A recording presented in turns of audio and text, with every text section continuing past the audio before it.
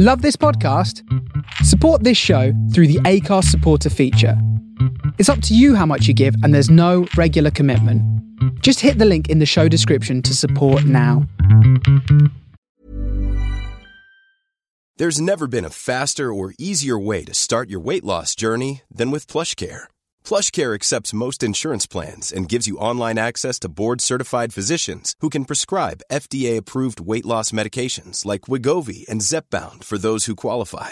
Take charge of your health and speak with a board-certified physician about a weight loss plan that's right for you. Get started today at plushcare.com/weight loss. That's plushcare.com/weight loss. plushcare.com/weight loss. Millions of people have lost weight with personalized plans from Noom. Like Evan, who can't stand salads and still lost 50 pounds. Salads generally for most people are the easy button, right? For me, that wasn't an option. I never really was a salad guy. That's just not who I am. But Noom worked for me. Get your personalized plan today at Noom.com. Real Noom user compensated to provide their story. In 4 weeks, the typical Noom user can expect to lose 1 to 2 pounds per week. Individual results may vary.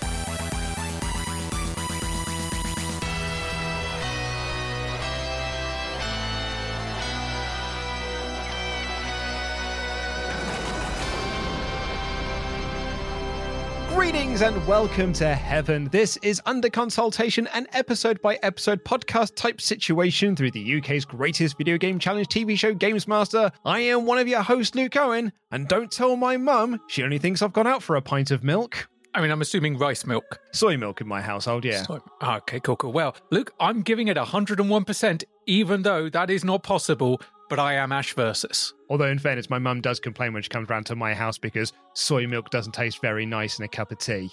I mean, you know, beg to differ slightly, but I'll buy her milk when she comes round. Anywho, this episode... Rice Stream, mate. Rice Stream. We should get sponsorship, but Rice Stream works well for cooking and for tea. Well, I like soy milk in tea, but bearing in mind, like, I don't have much milk in my tea anyway. Like, I have a dash. I like to show some milk to my cup of tea, and that's about the sort of amount of milk I actually want. You show the cup of tea a picture of a soybean or a cow. I mean, Exactly, showing a cup of tea a picture of a cow, that's still vegan. Well, that's it. I just show it to the picture. I show my cup of tea to the picture, and I'll be like, that's enough milk for you, tea. Now, where's me biscuits? I want to do some dunking.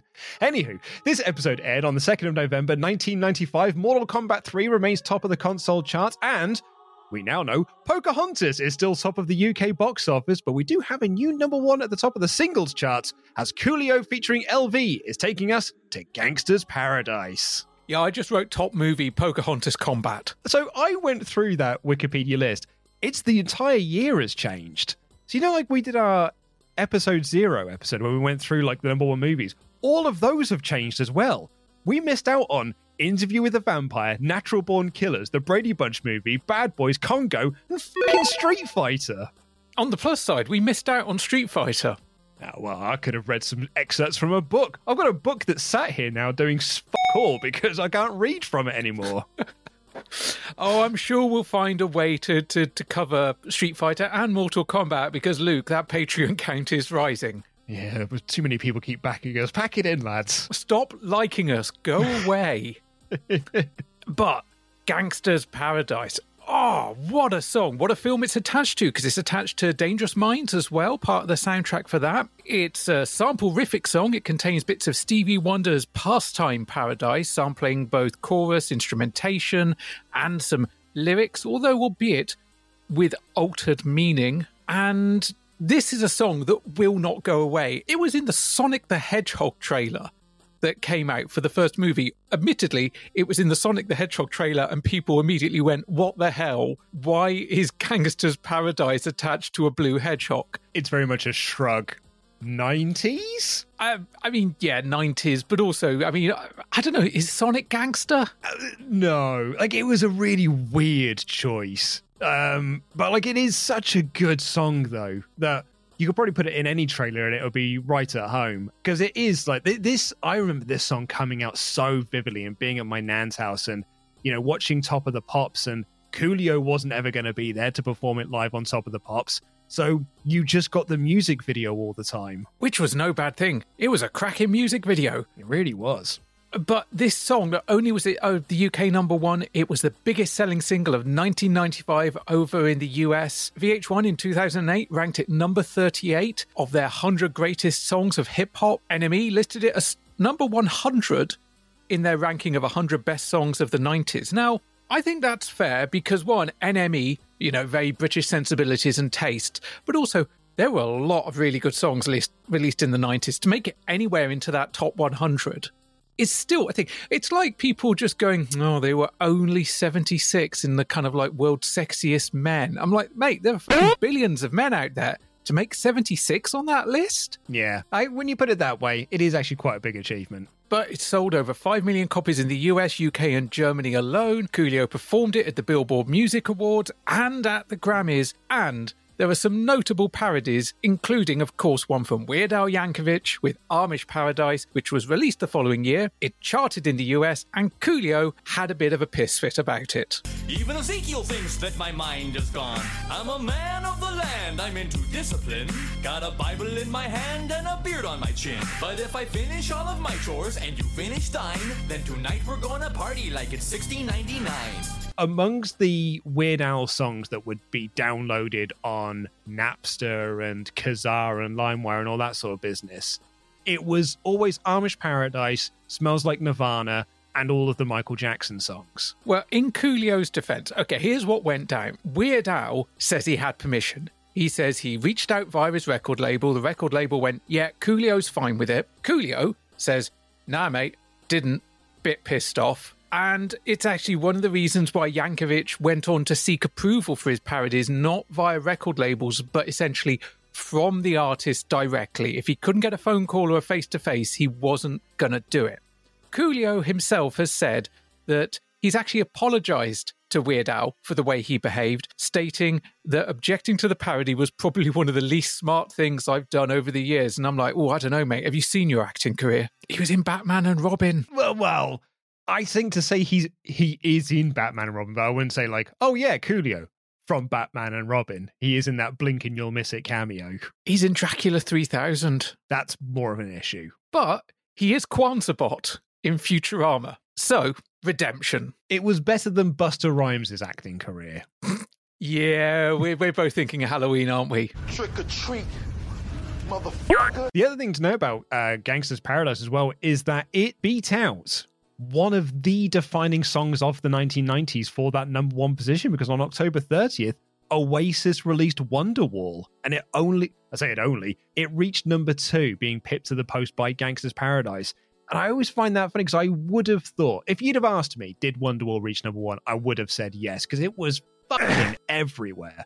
But I guess that shows the power of Gangsta's Paradise at the time. I genuinely thought that during our run-through of this period of the 90s, would we be arse to elbow talking about Oasis and Blur and Pulp and whatnot? Barely a whiffter. I know, right? Like I think we get an Oasis song at the top of the charts, but you would have thought it was Wonderwall. Yeah, you would have thought, but I don't know.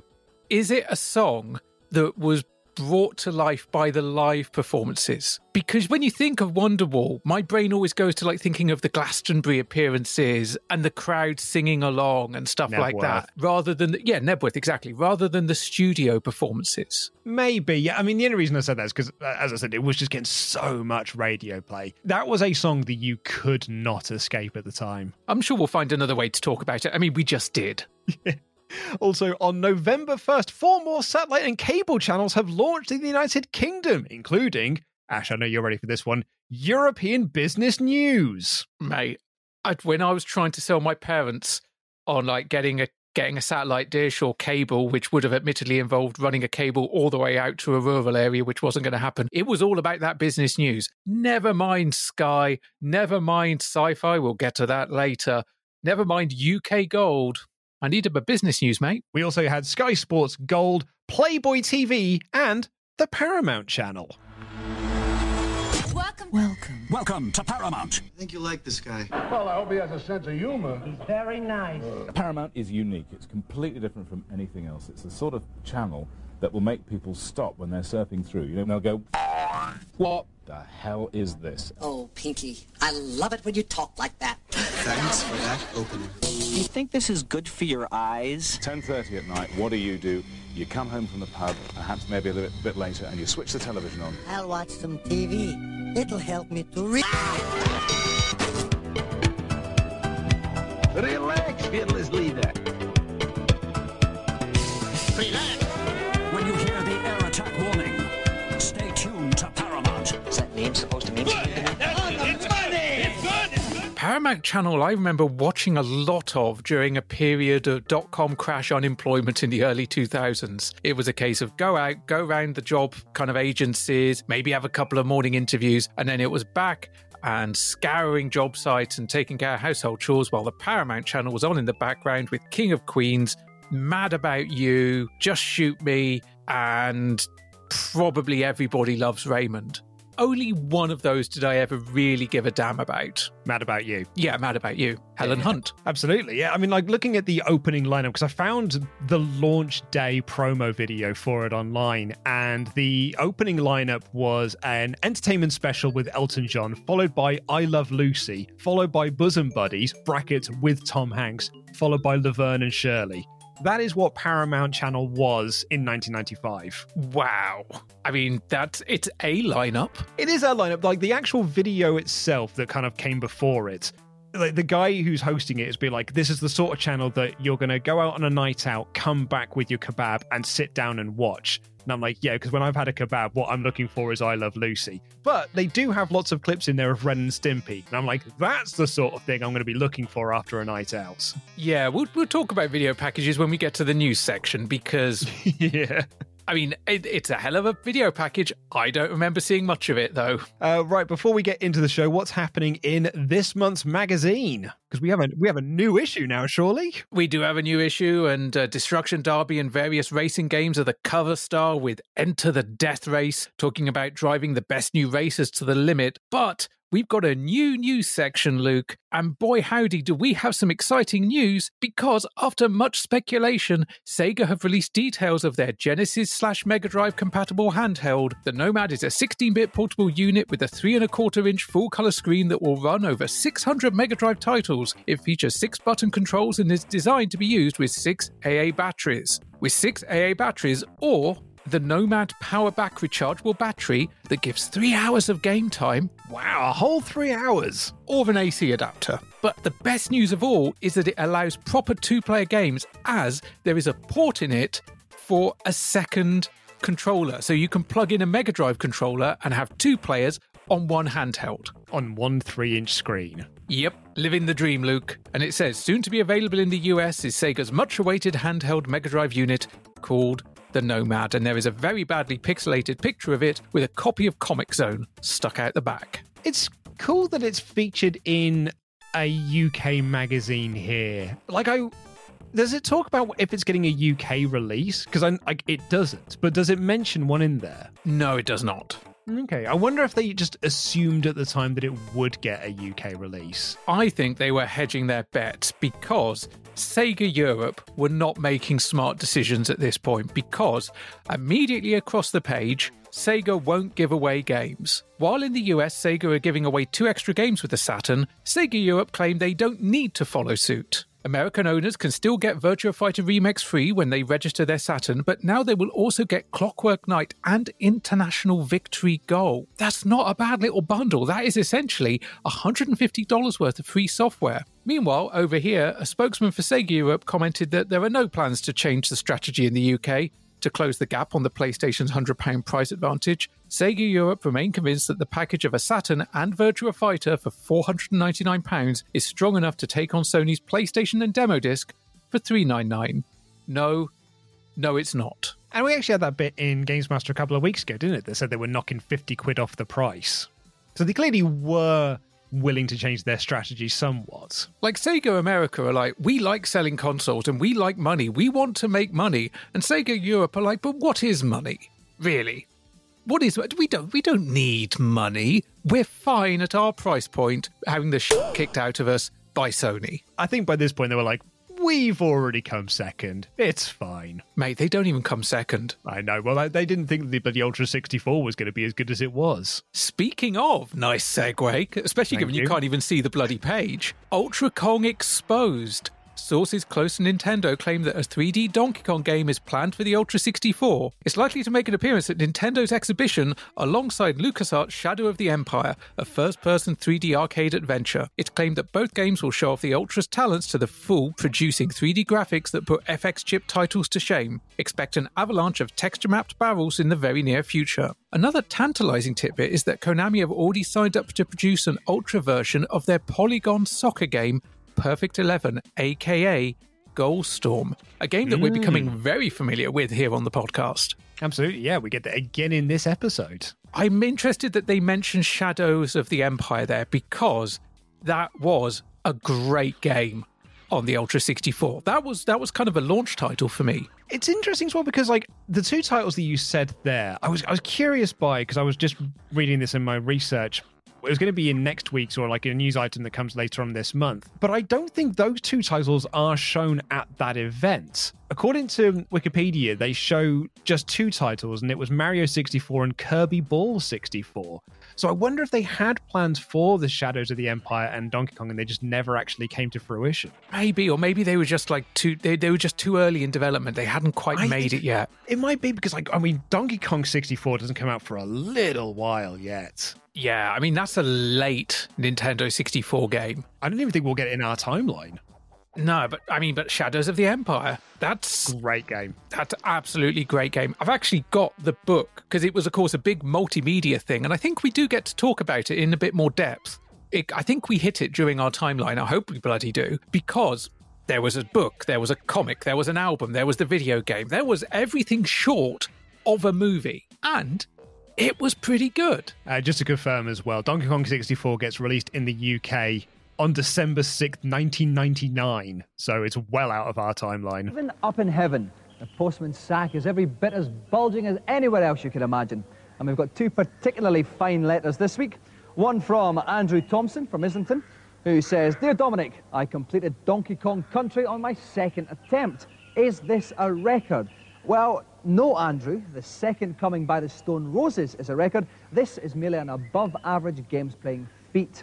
Second letter is from David Wells up in Glasgow. "Dear Dominic, I bought a new Sony PlayStation, but it doesn't work. When I switch it on, instead of playing fantastic 32-bit software, it simply starts to smell and moan about life not being as good as the old days." See, what you've done there, David, you've actually bought an old-age pensioner by mistake. Not to worry, if you take it back to the shop, I'm sure they'll exchange it, as long as you have that all-important receipt. All right, mate? Even in heaven, the postman's sack is as bulging as our end-of-season wrap-ups, although we don't tend to give snarky responses to ours. This actually feels a lot like the letters pages in a magazine that we go through on this podcast. I don't know. Were they that snarky? I don't think they were snarky. I just thought they were funny. I mean, they got a laugh out of me because, you know, first up, Andrew Thompson from Islington saying, "Oh, I completed Donkey Kong Country on my second attempt. Is this a record?" I love the response of, "No. Second coming by the Stone Roses. Now that's a record. Just an average games playing feat." If he'd said, "I completed it on my first attempt," I would say then that's snarky. But second attempt, is it snarky? What I mean by snarky is they're not giving real answers. You're assuming these are real letters. Well, exactly. They are using this to just give joke answers too. They're basically just using it as setup so they can give a punchline. Like, you know, the second one being like, what you've ended up buying is an old age pension and not a PlayStation. But I'm sure you can get it exchanged if you've still got that receipt. I thought the first one was funnier than the second one.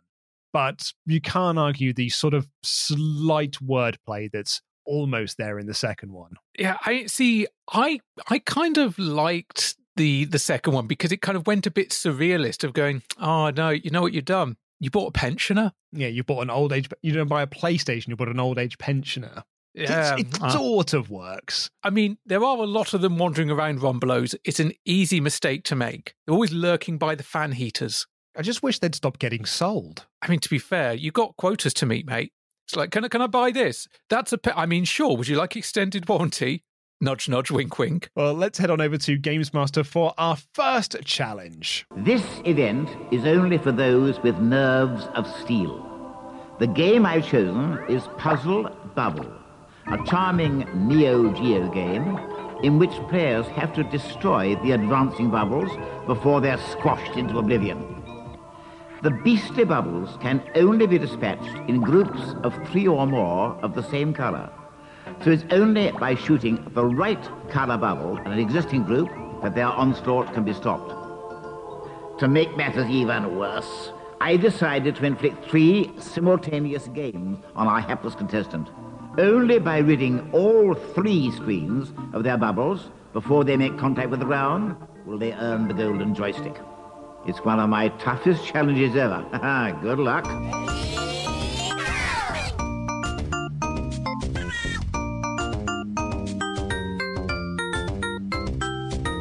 Now, I remember when you and I went to the filming of Gamesmaster Series 8, I was early into my paternity leave after the little one was born, and I was spending my maternity leave watching all of Series 5, just so I'd do my watch through, and then I would take my notes much later on.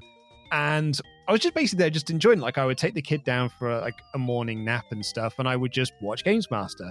And I remember chatting with you about it, because I don't know if you'd actually started on your notes at this point. And I was like, there is a challenge that comes up in Series 5 where a guy plays 3 copies of Puzzle Bubble at the same time. And it's absolutely brilliant. And I think my wording to you was, it's the sort of challenge I would absolutely love to attempt. This challenge is an absolute joy to watch. It's not so great to try and summarize into a podcast because so much of it is visual, but the presentation and the way it's done, while not what I would do, makes it very interesting. But I guess let's rewind a little bit, because this is a challenge to not just play 1 game of Puzzle Bobble, not 2, but 3 simultaneously across 3 different machines, which are on 3 separate plinths, as we find out. But it's introduced as a Neo Geo game, which is a half-truth. Because in Japan, it was developed by Taito, but was originally released on their B system hardware. So it was kind of a platform that pretty much only existed in Japan. But when it came to the international releases, it was licensed to SNK, who did a port of it. They actually upgraded the graphics and changed some of the music and sound effects. And then that was the version released internationally, and indeed the version most commonly ported as Puzzle Bobble. And I think even that got re-released back into Japan. So then in Japan, you could play Puzzle Bobble on 2 separate platforms in the arcade before it got the absolute slew of home ports and indeed sequels. It was actually one of the first, either this or one of the sequels was one of the first titles I booted up on my Sega Saturn after I got it modded. Love a bit of Puzzle Bobble. This was my first game I got for my PlayStation. Well, Buster Move 2 was the first game I got for my PlayStation when I got it in 1998, and I was obsessed with it. Me and my mates used to spend hours playing Buster Move 2. It's like Tetris. It's just an evergreen game. Simple game mechanic, but difficult to master. Kind of easy to pick up. That's exactly it. Yeah, like it is. It's just so much fun to play. I also love as well that because we had it as Buster Move 2 here, when Buster Move gets released over in Japan, the rhythm dancing game, it got ported over here as Buster Groove. Which does really sound like kind of a Jive Bunny type mega mix artist. Oh, mate. And also, I mean, actually, I'm going to quickly check here. I'm going to Wikipedia. We'll sort of get it in our timeline. It's a shame because I could talk for a while about Buster Groove because there are parts of that soundtrack that are still stuck in my head now. I would never ever run away. I'll be here to fight another day. I will make you realize I'll always be right by your side. Now our love is satisfied. I'm here to bust this groove.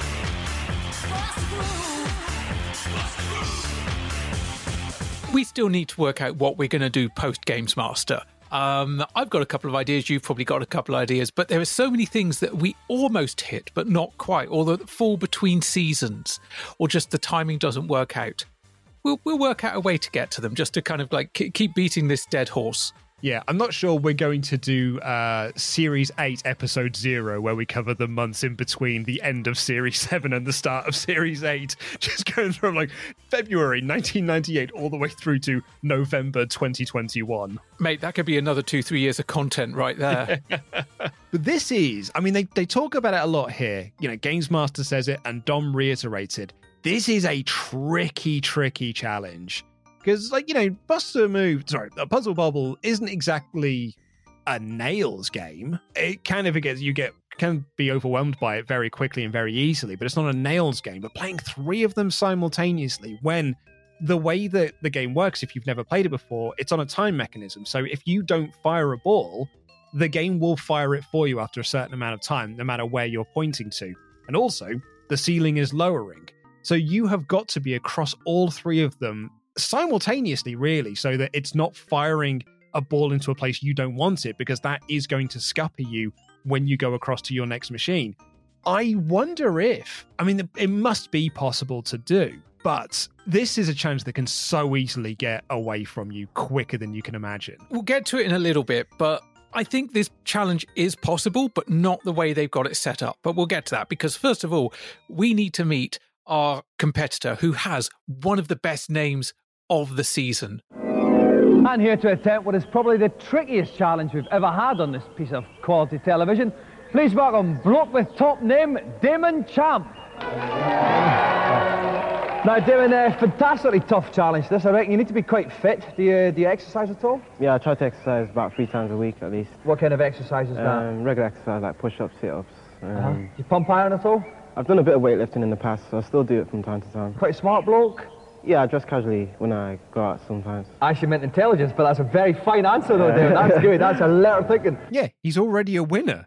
He's called Damon Champ. We've got Omen and winner in the same kind of name. It's absolutely brilliant. Top name. And Dom meets him and says, you know, do you need to be fit to take on a challenge like this? And Damon's like, yeah, well, you know, I try to exercise 3 times a week, push-ups, weightlifting. And Dom says, oh, are you a smart bloke? And I love Damon's response, because he takes it kind of like in the street vernacular of like dapper, smartly dressed. Whereas Dom went, no, have you got grey matter? Are you clever? But he doesn't shoot him down for it. He's just like, no, you know, Dom loves his wordplay.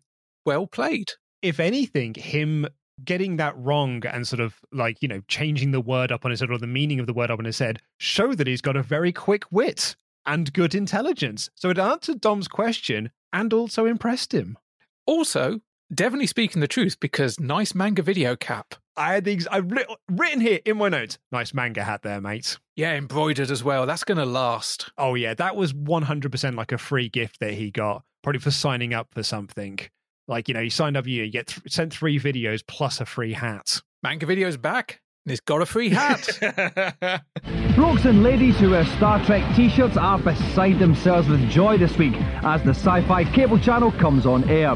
Devoted entirely to science fiction and fantasy, the channel offers films, TV shows, factual programmes and cartoons. They're modern, state-of-the-art movies as well as some vintage black and white material, proving you don't need multi-million-pound special effects to make something which Saddles will attend conventions about 400 years from now wearing open-toed sandals. And we got to talk about this a few episodes back when it launched here in the UK, and the footage that is shown here is the footage that I found on YouTube, because I played audio from this when we covered it in the episode. And it's a video package I've actually watched a couple of times now, because it is just like the best of sci-fi in this sort of 2.5 minute bumper. It's really, really awesome. I mean, there were multiple Star Treks in there. We've got some, I think, Weird Science is in there, because you get when the mutants invade the parties in there. Yeah, American Werewolf in London's in there. This Island Earth. Lovely to see some of the classic there. I love This Island Earth in its original and its Mystery Science Theatre 3000 version. And I do wonder how many of these films actually did get shown on Sci-Fi UK, because my main memory of Sci-Fi UK, at least in the beginning, is very, very low rent. But I only actually saw it for a good amount of time when I was visiting a friend's house, and it was the same friend that had Bravo. and therefore would give me off-air recordings of ECW hardcore TV. So I was generally only seeing the fairly late, the kebab kind of timeline stuff, same stuff you mentioned earlier, because it broadcast from 8 a.m. to 2 a.m. here in the UK, but it didn't hit satellite properly until 1998. It was on for a few hours a day on Sky, then Sky Digital launched, and that was when it suddenly went woomph and was available to everyone. Yeah, because it was sharing space with other channels, basically. It was sharing satellite space with other channels. Yeah, I mean, I mentioned earlier that I watched a lot of Paramount. I think Sci-Fi was also fairly close behind. I can tell you that, like, on its opening night, I'm pretty sure it had either Alien or Aliens. I think it was Alien.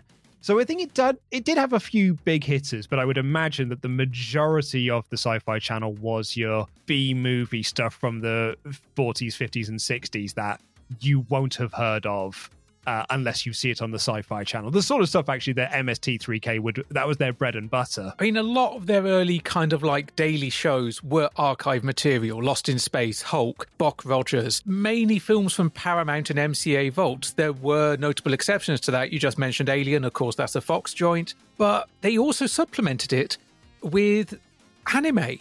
Anime was shown over there. Things like Robotech, Bionic 6, G-Force. But sadly, as the channel moved further away from its American parent, they actually dropped a lot of those. Which is a shame because they were one of the only places you could see that stuff. Oh, you got to imagine Damon Champ is all over the Sci-Fi Channel. I mean, I would have to imagine with that manga video hat, he would be, he'd be watching that while doing his push-ups. Oh, yeah, absolutely. Practicing on Buster Move. I like the Sci-Fi Channel. I don't necessarily like the Sci-Fi Channel and the rebranding it went through. And then there was the whole dabbling the American network had with wrestling, which is more in your wheelhouse, but I think regrettable. Yeah, when ECW first went to Sci-Fi, the deal there was that you've got to try and incorporate sci-fi elements into the show. So you had a gimmick. You had a wrestler, Kevin Thorne, who was then a vampire. And the first episode features the Sandman beating up an actual zombie. It was not a great first step for ECW. No, it really, really wasn't. And Sci-Fi is not what it was. They did have some decent original programming for a while. They did have some decent original movies, but a lot of it's now Asylum Pictures. A lot of it is mockbusters. And it's like, whoa, when you are literally running, when you have programming that's being looked at, it's like, well, we can't run you on our main network. We'll put you on the Sharknado channel. That's exactly it. Like when we were watching Raw when it was on Sci-Fi Channel for the couple of weeks that it was, like Resident Alien was their big show. And I've actually been told since that it's quite a good show, but it looked cheap as all get out. Like the cheap aspects of Buffy would have looked at it and been like, freaking hell, that looks cheap. It didn't impress me much, as someone might have said. I mean, when I had Virgin TV for the brief period of time that I had it when I was living in London, I would go to like the Sci-Fi Channel to see what was on. And more often than not, it was just the 80s Twilight Zone. And I think it says a lot about the Sci-Fi Channel when that's probably the best version of the Twilight Zone that they could get, was the not very good version of the Twilight Zone. Yeah, because monies. Exactly, yeah. It's cheaper to buy from MGM than to buy the proper good one. And then no one wants the mid-2000s one. Yeah, it's like, oh, cool, we've got the license to show Knight Rider. No, not that Knight Rider. Yeah, exactly. Anyway, Dom's here basically to make fun of people who go to conventions like us. Although I will say, he does mock open-toe sandals and socks. And I know for a fact that Dom does now wear open-toe sandals and socks. You live long enough to see yourself become the villain.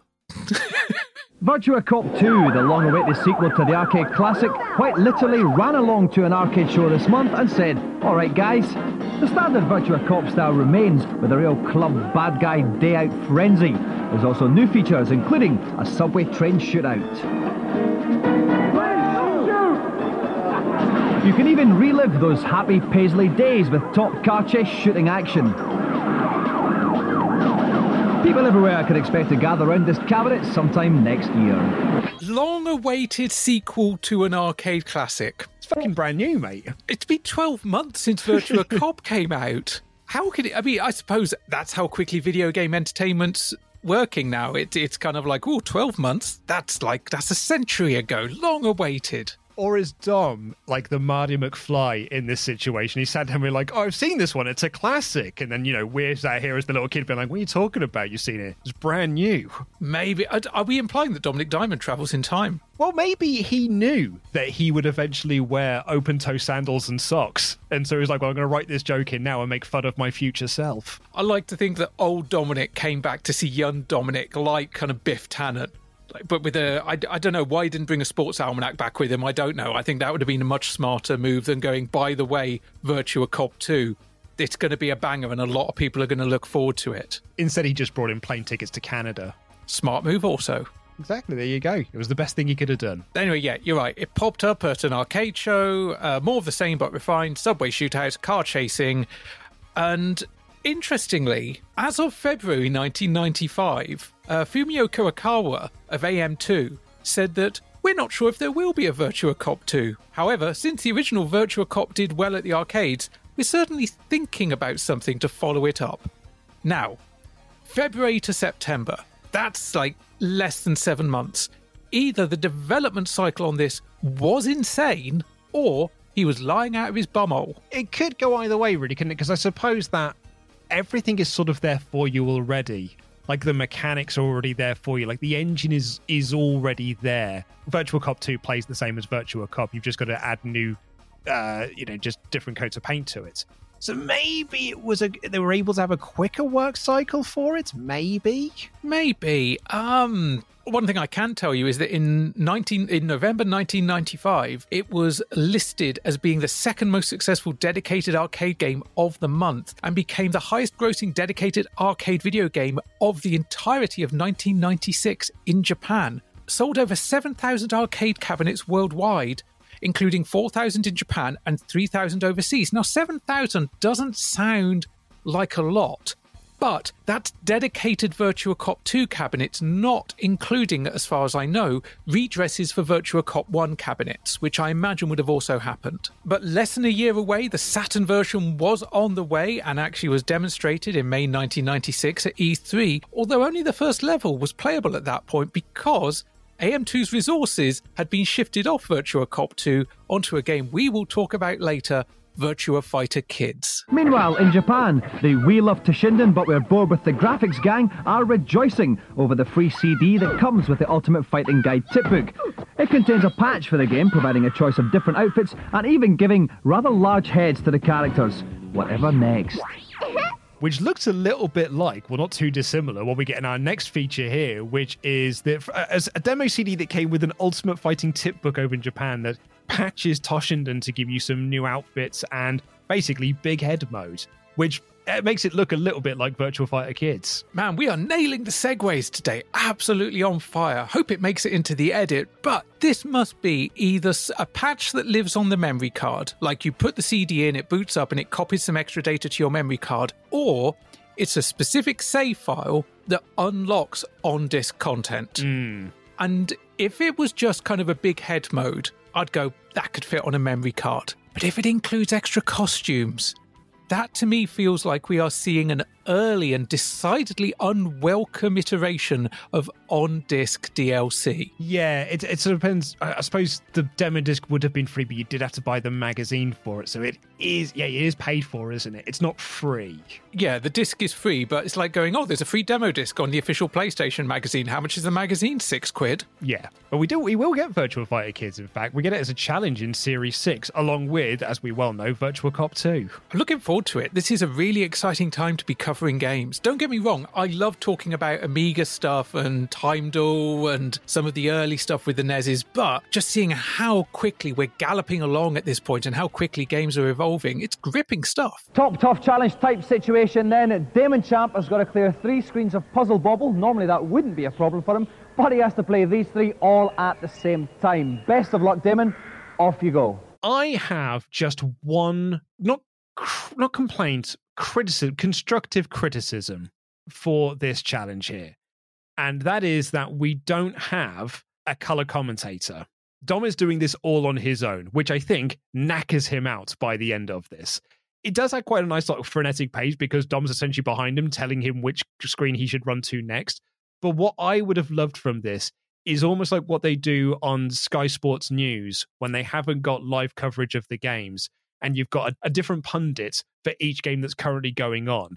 So you could have had Rick Henderson looking at one screen, Dave Perry looking at another screen, and someone else looking at the third screen. And you would essentially just cut to them to be like, Dave, what's going on screen 3? Oh, mate, you should see what's going on here. The yellows are really overtaking the screen here. We need to go across to Rick at screen 2 and kind of commentate it that way. That could have worked really well. I actually liked the Dom doing this one-handed because it kind of gave me a real Roy Castle on Record Breakers kind of feel to it. It was very much like Dom wanted this guy to win. He was, impartiality out the window. He was helping. And part of me wonders if maybe the reason they did it the way it did is the same problem we're going to encounter, which is there isn't a huge amount to say about this challenge because it's all on screen. And it's all about just timing and just trying to kind of like spin multiple plates. It's a case of, he goes to this screen and the colours aren't in his favour. Oh, well, on to the next screen. There's not a huge amount to say. But the criticism I do have is to do with the setup. And it's purely that you've got 3 separate Neo Geo CDs, in fact, possibly because it was cheaper. And they've all got their own television. They've all got their own joystick. So far, so fine, right? Mm-hmm. They're low. He's really got to crouch down to get to that job because, it's the arcade stick, but he's got to really crouch down low to get to it. They could have done with being another half a foot to a foot higher because he can't just move. He has to move and crouch, move and crouch, move and crouch. And I reckon he would have done it if they'd been slightly higher or if there'd just been 3 arcade cabinet versions side to side. Also, the visual of kind of having a semicircle of 3 arcade cabinets would have been really cool. Certainly much cooler than precariously balanced personal video monitors and a Neo Geo CD on a mock column. But I was sat here making my notes at my desk and I've kind of got my spinny chair and I've got quite a desk space in front of me. And I was just thinking, if I had a joystick here on the left, a joystick in the middle where my keyboard is, and a joystick on the right where currently my mouse is, I think I could spin between all 3 and actually do pretty well. Certainly do as well as he did because it would just be a case of focus attention. It wouldn't be having to think so much about physical positioning. I wouldn't have to think about my feet, for example. I wouldn't have to think about how much I need to bend over to get a good line of sight on the monitor. But that would be making the challenge easy, and that is not what this is about. And it would probably make it less fun to watch. I think so as well, because I think part of the appeal of this is that when he is at screen 1, he cannot see screen 3. Actually, nevertheless, he can't see screen 2 either. So it's a case of playing through this game and fixing this. It's essentially a game of putting out fires. That is all he is doing here. And he is never clearing any boards. He is essentially just surviving for as long as possible. This challenge doesn't have a time limit on it. It lasts about 3 minutes in total, and it is gripping for all of those 3 minutes because it will just go through, put out one fire on screen 1, then run across screen 2 and put out the fires on screen 2, then run across to screen 3, put out the fires there, and go back to screen 1.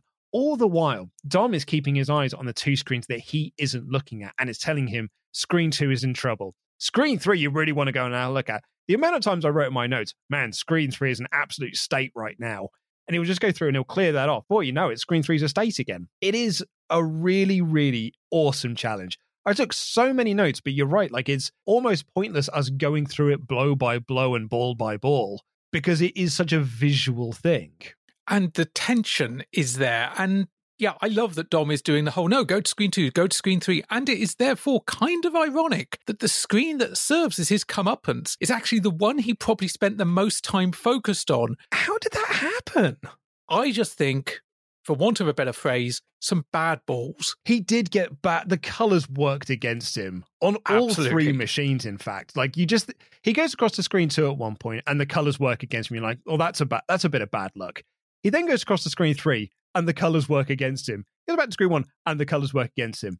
He does have a few errant shots where he misses the target that he's aiming for. Like, he is trying to clear some yellows and he gets the ball just slightly to the left of them.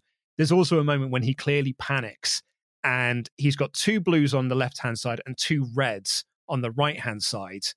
And his thought is, I need to clear those blues.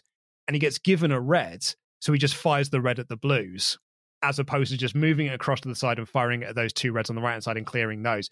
And I don't begrudge him for that at all, because I think in that situation, with all the lights on you and everything, you probably would just panic ever so slightly and just do gut instinct first thing as opposed to scanning the field to see what you want to clear. If he was just playing one round of this game, I'd be like, well, that's a bit of a numpty move. Exactly. But 3 simultaneous, no, absolutely not. I am gutted he didn't win because I was really rooting for this guy. Dom was really rooting for this guy. I don't think there was anyone on set who probably wasn't rooting for this guy to win, apart from the person in charge of procuring golden joysticks who's just like, mate, these are getting expensive. Yeah, it's a real shame that he doesn't do it. And it is his own comeuppance in the end because he goes across to screen 1. Like, he clears some of that, moves across to screen 2, and then Dom yells at him to go to screen 3 and clear that. And by the time he gets back to screen 1, it's in proper dire straits. And he just shoots a ball terribly. Like, he shoots it almost knowing that it's going to kill him. And he shoots it and he goes over the line, and that's it. It was really bad luck.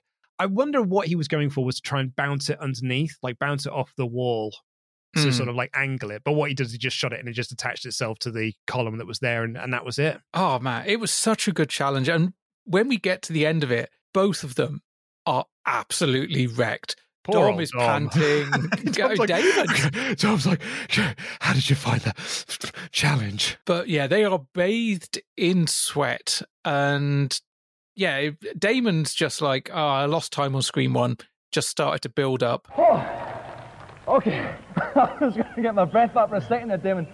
You lasted fantastically long there. There was a couple of times it was getting very, very dodgy. Talk us through some of the moist moments for you. Yeah, I know I lost a bit of time on screen 1 as the balls were adding up, and that made it more difficult for me to get rid of the balls.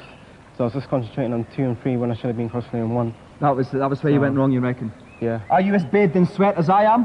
Definitely, yeah. It's a tough challenge. Yeah. And that was it. I mean, there isn't much to say. We saw what happened. We could see the way the hands were being dealt to him. It sucked that he lost, but definitely one of my favourite kind of like weird challenges we've had in a while. Yeah, I really enjoyed Dom asking him about his moist moments, which I think was a rejected tagline for the Quality Street commercials that ran during the 90s. But yeah, like I'm gutted for him, but it was such a fun challenge.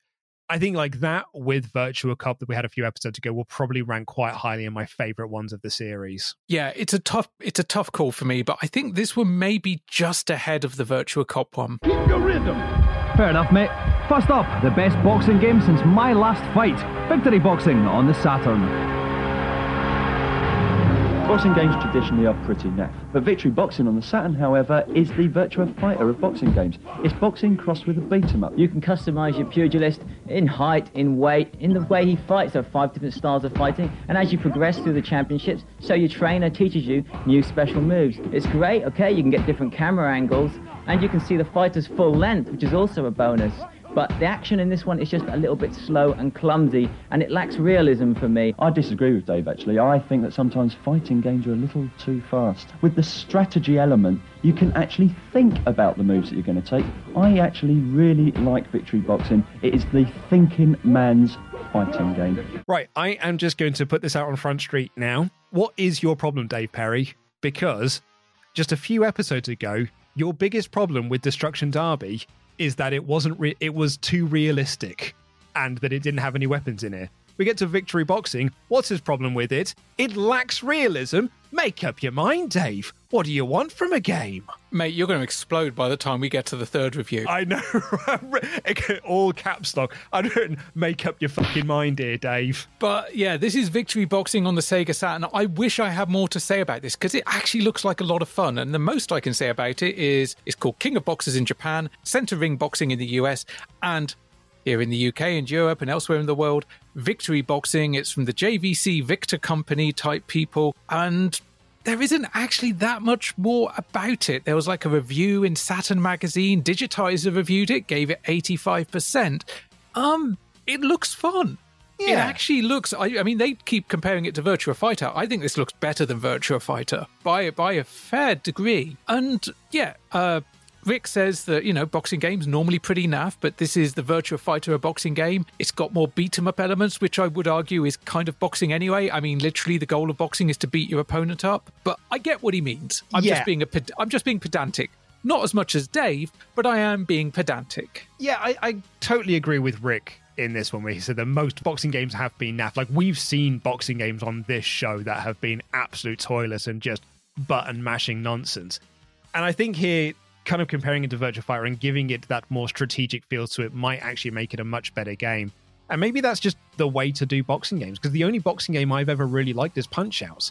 And Punch-Out isn't a boxing game, it's an arcade game that's just got a bit, that's got like memory, and like learning patterns and stuff. So I think I would be more on board for this than I would any of the other boxing games we have had on Games Master up until this point. I mean, also big up for something that Dave does bring up and praise is the ability to customize and train your boxer and learn new moves and tactics as you go along. That's pretty cool. That's early career mode type stuff. It is, yeah. We've also got bandana-less Dave Perry once again with his bleach blonde hair.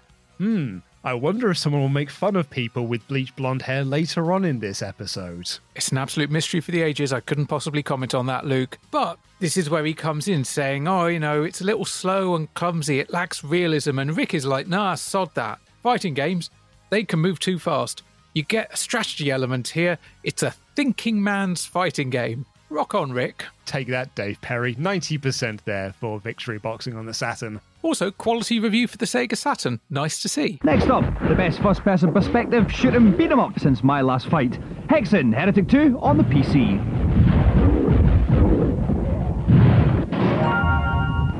Whereas Doom was just running around shooting things, Hexen, however, is actually far more complex than that. You have 3 characters to choose from at the beginning, all with their own individual abilities and weapons. The areas you're in are far more interactive. You can do things like shooting out stained glass windows, and the effects of some of the weapons and spells can only be described as truly evil. The mage has these glowing blue hands that fire huge shards of freezing power at your enemies. There's also the option to play in a cooperative mode as well as in the old Doom deathmatch. This is a truly huge and awesome game. This is super hot off the presses. This literally only comes out in end of October 1995, and here we are 3 days later at the beginning of November. Yeah, they must have had a pre-review copy of it, because they've got some really good footage of it, and it looks awesome as well. Obviously the first thing you're going to compare it to is Doom, but it's kind of in the same way that we had with the Star Wars game. It's so much bigger than just being a Doom clone. It does use a heavily modified version of the Doom engine, but it just builds on it. I mean, it gives different character classes. It also kind of helped bring about what you consider the hub system of levels, where you don't just go linear, but you actually kind of start from a place and move off and choose different level areas and go on to it. And unlike the previous games, this also has a soundtrack CD. So we don't have the general MIDI stuff. Don't get me wrong, it sounds great, particularly through a Roland sound canvas if you're a posh kid. But this just goes, nah, mate, CD, that's the way of the future. Massive score for it as well, 96%. And I think a lot of that is down to the fact you can play it co-op as well as the deathmatch style. A lot of variety to it, and that is a huge score there. Although Dave mainly seems to be kind of interested in the fact you can smash windows. Well, it's because he's a big old thug, isn't he? And finally, the best baseball game since My Last Fight. World Series Baseball on the Saturn. It's off the wall. Now batting. Actual teams, actual stadiums, actual players, and actually, this isn't bad. World Series Baseball on the Saturn is one of the most realistic baseball games I've ever played. On the field of play, every single player has their own individual attributes and statistics. And when you tonk that ball for a home run, there's nothing more satisfying, even winning the lottery. If anybody has sat through a real baseball game, they'll know how long it lasts. It goes on for hours and there's hardly any score. And that could be the problem with World Series Baseball. It's a little bit too realistic. Perhaps they should have put a little bit more fantasy in there, a little bit more action, just to keep the unappreciative British audiences interested. That last gag really paid off as we got into the finale there, because even Dom was just like, well, since my last fight. I loved it. It popped me. Absolutely popped me. Also because I've just been listening to a podcast about and rewatching The Warriors, and so my brain went, oh, Dom was a baseball fury. Tell you what popped me is Rick talking about tonking the ball. That he loves tonking things. Tonk it for a homer. Apparently, there's nothing better, not even winning the lottery. I would like to put that to the test, Luke. If someone could help me win the lottery, I will let them know if it's more or less satisfying than tonking a homer. Now, I don't say this very often on this podcast, but I agree with Dave Perry here. Baseball's too fucking long.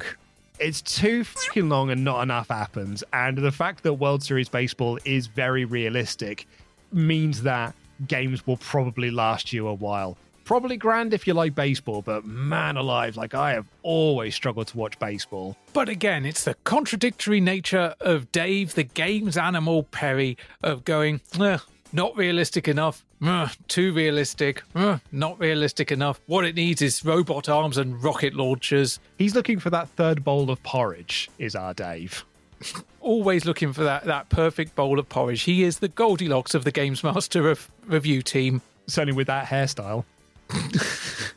But outside of Dave's need for kind of carnage, this game was massively popular.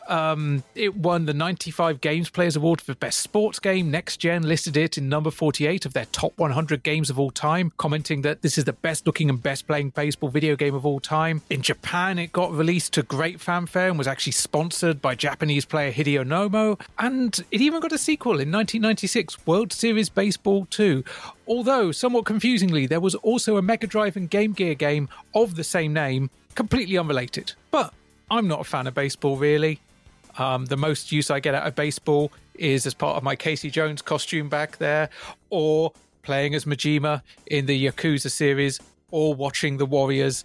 But I did think this game, particularly for its time, looked pretty damn spanky. It does, doesn't it? Yeah, like I've mentioned this before on the podcast. My only enjoyment I get out of baseball is baseball-based movies, which I do actually quite enjoy. So if instead of building kind of a baseball pitch in a field of corn, Costner had just sat down and played this game, would you have still found it entertaining? That depends on if they build it and they still come. So what, like if he maybe got some nachos, put it on the big screen rear projection TV, got some beers in, and then people just turned up to all sit around and play baseball on a Saturn? Yeah, exactly. Yeah, and a massive Patrick Moore appears in the sky, and it basically just becomes Games Master. So what a master is them to do Games Master? Basically, you want Kevin Costner hosting an American remake of Games Master. If anyone could have done it, it would have been Costner. Anyway, 70% there for World Series Baseball. Oh, I'm a bit cream crackered. We're just working out here, not for gratuitous visual thrills. We're just so excited about the second round of the Games Master Football Tournament coming up after the break.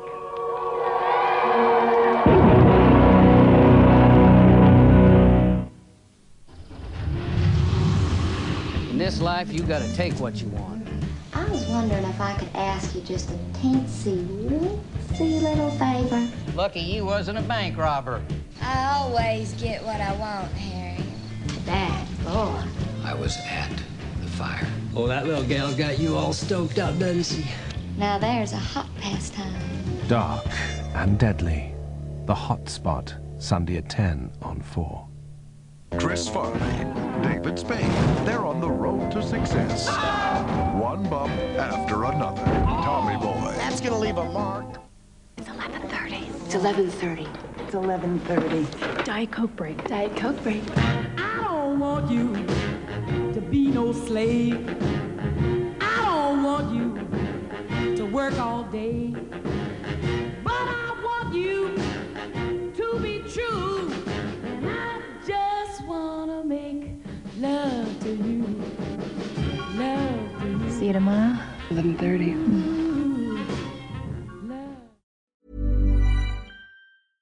How would you like to look 5 years younger? In a clinical study, people that had volume added with Juvederm Voluma XC in the cheeks perceived themselves as looking 5 years younger at 6 months after treatment. Look younger, feel like you. Add volume for lift and contour in the cheeks with Juvederm Voluma XC. Reverse signs of aging by adding volume to smooth laugh lines with Juvederm Volure XC. For important safety information and to find a licensed specialist, visit Juvederm.com. That's JUVEDERM.com.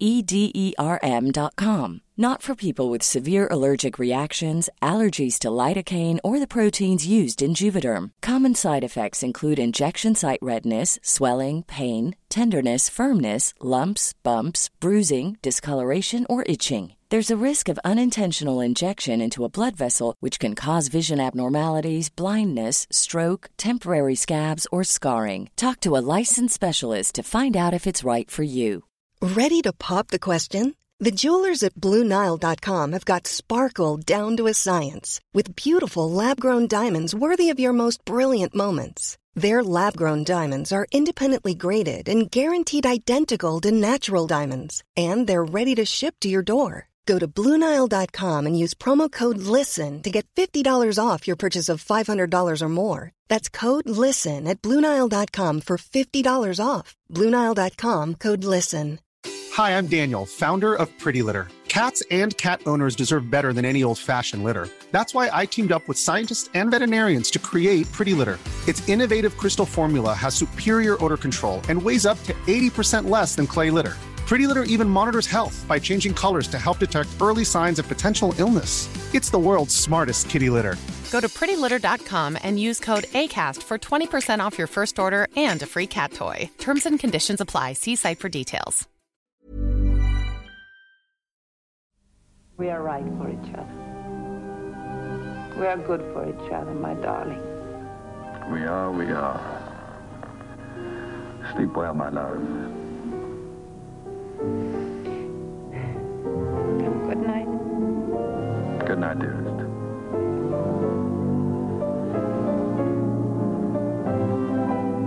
Now, come on, hang up. Hang up.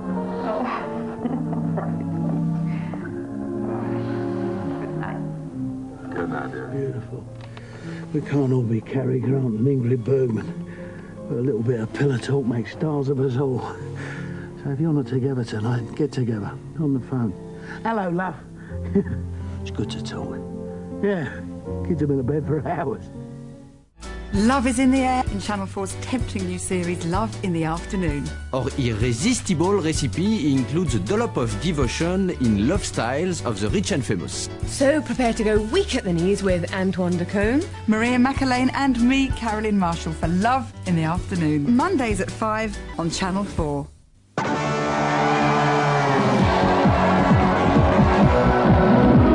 Welcome back to Games Master Stadium. We're quite literally 3 minutes 30 seconds away from kickoff. And if you wish to be pedantic, you can start your stopwatches now to see if I'm lying. Do you reckon there really were people who watched this episode and pulled out a little stop clock, being like, I wonder if there is actually going to be 3 minutes and 30 seconds away from the kickoff? You know, when he said it, I made a note of the time. And I completely forgot to keep a watch on it. Did you? No, I did the exact same thing, Ash. I was like, I need to go back and time this out while I was making. But I don't want to do it while I'm taking my first round of notes because I'm constantly pausing and stuff, and that would just create too much work. And then I forgot to do it on a second watch. Hang on a second. Yeah, well, we could do this in real time. We could do this we can find it and then we can just skip forward to where it ends. You know, we can cheat. Okay, 12:39, call it 12:40. We'll give him leeway on a couple of seconds. But yeah, 12:39, 12:40, and 14:53 is kickoff. Okay, so is that right? I'm really bad at working out timings on that sort of situation. It's 2 minutes. It's 2 minutes and 10 seconds ish. Yes, 2 minutes and 10 seconds ish. But I tell you what it is. It's 2 minutes and 30. Because he said 2 minutes and 30 seconds or 3 minutes and 30 seconds. Oh, no, he's blowing it out his butt then. Because I was going to say, it's 2 minutes 30 from when we came back from commercial. Right, okay. So if he'd said 2 minutes 30, he'd be bang on the button. But there you go. So I wondered if they have had people, sending in these sorts of things. I only bring that up because I remember Dave Meltzer on Wrestling Observer Radio telling a story that back in the day of wrestling, they would sometimes do, 60-minute time limit draws or things like this to sort of get around people winning and losing. And they never actually really timed it or anything like that. They would just sort of get towards the sort of 60-minute mark and then away they go, go to the finish, thinking that there aren't people that are actually keeping track of the time until there was a show, I can't remember which, it would have been probably Mid-South or something, and someone in the audience came up to the timekeeper or went to someone in production and said, I think your timekeeper's wrong because that match was only 58 minutes. And that was when they were like, uh-oh, we need to actually start timing these out properly because people are now starting to take stopwatches to these shows and are making notes of this. Well, as you brought up wrestling, do you know, look, at some point we are just going to have to do a wrestling podcast or a wrestling episode because it's in my life, it's in your life. Well, I know, but I do a wrestling podcast as my day job. I don't want to do that as my extracurricular activity as well. We'll find a way to make it work. We'll find a way. But the main company I work for, Pro Wrestling Eve, we have time limits and we actually have a clock on the screen from bell to bell. It's shoot. It's absolutely 100%. There is no gimmick to that clock at all. I made the clock timer. It's a video. I've got different length loops and the color changes as it goes. So starts green, goes orange. And then when you're down to the last 3 minutes, it's flashing red, you know, and it's great to have because it also means the wrestlers can and the referee can keep an eye on the time because, you know, being an indie, you don't necessarily always have the in-ear comms. Sometimes we have them, sometimes we don't. But when we did Rumbles, I had someone come up to me afterwards going, I was keeping an eye on the time because, you know, 90 seconds, someone comes in every time. Yeah. And I was like, I was keeping an eye on the time. And I'm like, yeah. And they were like, you were actually correct. And I'm like, I know. This ain't the WWE. I'm not gimmicking. I'm not making 90 seconds, sometimes 45, sometimes 60. I did say there is a bit of variance because I don't reset the clock until they are fully inside the ring. Mm-hmm. So it's not 90 seconds from start of entrance, because also some wrestlers, it takes them 90 seconds to get to the ring. It's from when they enter the ring and start fighting. But this person was actually almost proper indignant. It's like, I thought I was going to catch you out and I didn't. And I'm like, nah, mate. That's because WWE always, like, they vary it depending on when the next spot is for entrance and stuff. They did the same thing with the chamber and things like the other. But anyway, that's like, that's wrestling stuff that we could talk about on a different show. Cut that out. Oh, no, it's staying in the edit. But we'll talk about it on a different podcast that we do. Oh, dear. Anyway, let's head on over to Gamesmaster to find out about this week's Celebrity Challenge, which is the same as last week's Celebrity Challenge. The second round of our football championship will again be played on Winning 11. And our players will have two halves to prove which of them is the master of the PlayStation pitch. Right, lads, let's give it 101%. Oh, Gamesmaster's at it again with his whole giving it over 100%. Come on, Gamesmaster, don't make me play the Simpsons clip. That's impossible. No one can give more than 100%. By definition, that is the most anyone can give. Well, there was the Simpsons clip. But, I mean, you can go over 100%. Just Can scientifically, you can. Okay, so scientifically, can you go over 100%? Because honestly, I've just gone by what Simpsons told me, that it's impossible, and I've just run with that as the letter of the law. Yeah, because you can say that something is 150% of expectations. So if you're expecting 100 people to attend, and you get 150... that would be 50% more than you were expecting. Sorry, let me do that again. If you're expecting 100 and you got a factor more than 100%, you got 150. Okay, so if you're expecting 100, if 100 and 250 showed up, then it is 150% more. Yeah. Yeah. So there you go. You can go over 100%. The Simpsons, Luke, I'm afraid to say, is wrong. Well, I never thought in my lifetime I would find out that The Simpsons got something wrong. We're going to get notes on it. We've already had notes about double albums. Even though I'm fairly certain I did discount like prog rock and concept albums that have a story. You did. But also, speaking of people getting in touch to tell us about things we got wrong, Raiden's not in Mortal Kombat 3. That's why Christopher Lambert didn't play as him. He's in Ultimate Mortal Kombat 3. Yeah, exactly, yeah. Right. I mean, Anyway. You could tell this is the challenge we've had before, is Winning 11 again. Dom does actually talk about, bringing up faults, bringing up things that are wrong. Dom is like, the last match was kind of shit. Well, it was, wasn't it? It was really bad. It was proper hacky season 1 type game playing. And it's always the danger with celebrities at that time because, gaming wasn't the pastime it is now. Thankfully, it's so much better this week. This week we have a clash of the defensive titans for the second semi-final. Please welcome Graham Lasso and Phil Babb. Welcome to the show, Graham. Thank you. Welcome, Phil. Okay, right, Graham, there has been a lot of atrocious haircuts in the Premiership so far this season. What's been your particular worst? The bleached ones. You don't like sort of Robbie Fowler's, Gaz's and that? No names, but... No, you haven't been tempted yourself to go for a lighter look? No, I just leave my hair do its own thing. Not even run a comb through it? No. Either. No I chance. don't have enough to run a comb through it, has to be said. Right, Phil, now we actually bumped into each other, right, a while back, and you did say to me you were the greatest video games player currently playing football. Are you still sticking by that? I'll have a good bash at it. Because you said, get me on the show, I am fantastic. Well, so you you'll have wait to be and good see. now. You'll You wait have and to be good. Do you reckon you can take Graham then? I'd like to think so. And what style of play will we be having from you? Dynamic. Phil Babb and Graham Lasso are the next contenders, so which means we've had 4 brand new contenders for this tournament. We've got no returning champions, no previous players. These are 4 brand new newbies to the game. Fresh blood, and Dom is straight on to the important topic of the day, and in fact most days when it comes to Mr. Diamond, haircuts. Haircuts in the Premier League, Luke. Yeah, in particular. I mean, in fairness, it is Graham that brings up bleach blonde haircuts like, Gazza and Robbie Fowler and stuff. But I could almost hear Dominic Diamond being like, oh, and also Dave Perry.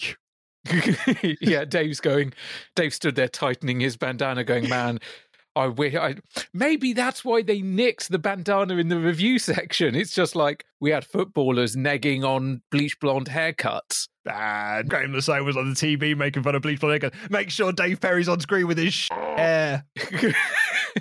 His hair is perfectly fine. It's perfect, yeah. For the time. Yeah, it was the style at the time.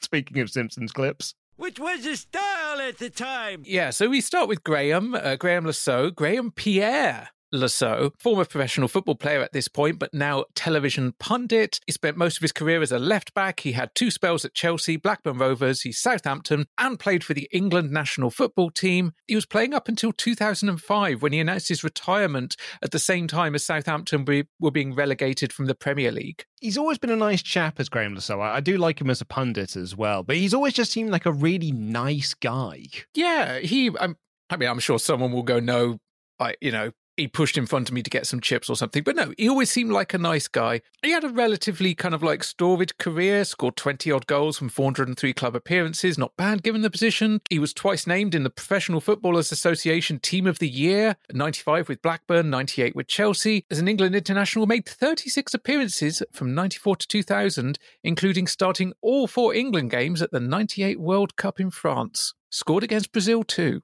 That's not shabby. That's not shabby at all. We've also got Phil Babb here this week, and they have a conversation, Dom and Phil, about bumping into each other, and Phil talking about how good of a gamer he is. And I couldn't tell whether or not Phil Babb did not record this conversation or whether he was just trying to play it, coy and being like, oh, I'm okay, I guess. But there was almost this part of him that was like, I don't remember this conversation whatsoever. I bet you booze was involved. It was at a club or a pub or some kind of party or function. Some press events. And Phil was like, hey, it's that Games Master bloke. Games Master, I play the video games. Or someone he was introduced to Dom as he does a show about video games. Or Dom is actually telling a little bit of a fib and that information was said to a researcher. Yeah. Because Phil genuinely, they're always trying to be a ringer, but Phil is just stood there going, did I say that? I don't remember that. Yeah, he has just got this bemused look on his face of being like, this is the first time we've ever met. Phil spent 6 seasons with Liverpool, also played in the top flight for Coventry City and Sunderland, played in Portugal for Sporting CP and the Football League for Bradford City and Tranmere Rovers, and represented the Republic of Ireland at World Cup 94. Was that the World Cup we didn't make it into? Yes, question mark? England World Cup 94. Yes, we did not make it. Because I thought so. Because that was the World Cup we didn't make it into, and therefore suddenly everyone in England was like, well, I guess we're supporting Ireland then. And Ireland were like, oh, really? Now you suddenly pay attention to us just because you literally couldn't score a goal to save your life. Yeah, we were in Group 2 and were bested by the Netherlands and Norway, who did qualify. Although we did rank higher than Poland, Turkey and San Marino. Well, there you go. There's something that I'm sure kept the coach and the team warm at night. It's all right. Euro 96 is just around the corners and football's coming home. Oh my God, how many weeks of that are we going to get?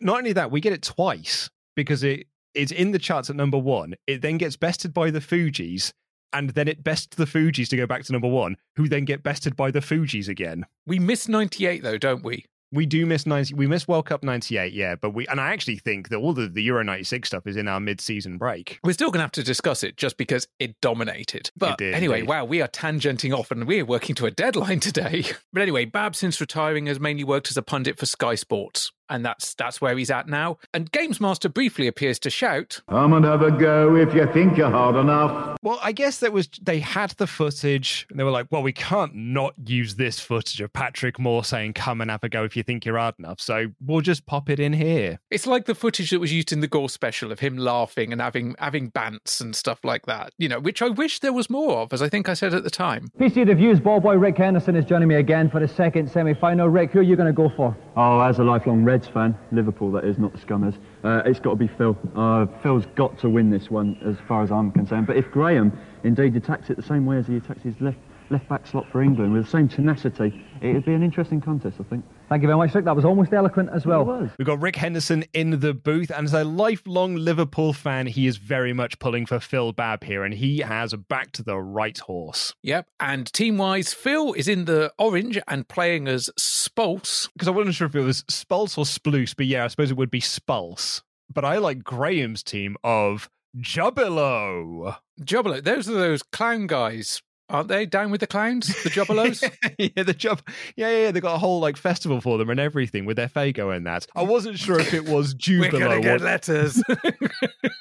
I wasn't sure if it was Jubilo or Jubbilo, but I'm going with Jubbilo because it is funny. It's no Jeff United, but I do like Jubbilo nonetheless. I still want a Jeff United football shirt, but we get to kick off in, as we discussed, 2 minutes and 30 seconds or 2 minutes and 20 seconds or something. But either way, not the 3 minute and 30 as advertised. And this is night and day to last week's game. Actually, kind of for both players, because Phil is much more nimble right off the bat, and Graham is just vicious. He is going high boots on a lot of these tackles, and I'm amazed we do not get more cards or more stoppages, because he's going studs out straight for the shins. Because Games Master said in last week's episode, watch out for the tackles because it will almost always result in a foul. And yet, here is Lasso just throwing them out willy-nilly. Either they are perfectly timed every single time, or they've changed the setting somewhere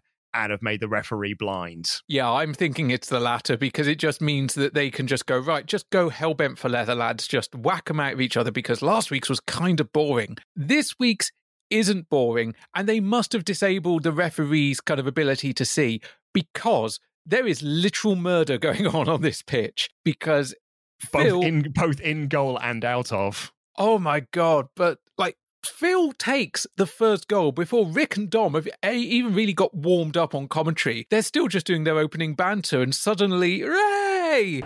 Okay, Phil Babb is playing in the orange. The team is called Spulse, playing from left to right. And Graham Lasso is playing in the blue, from right to left. His team is called Jubilo. If you remember last week, we saw a very random game there. Let's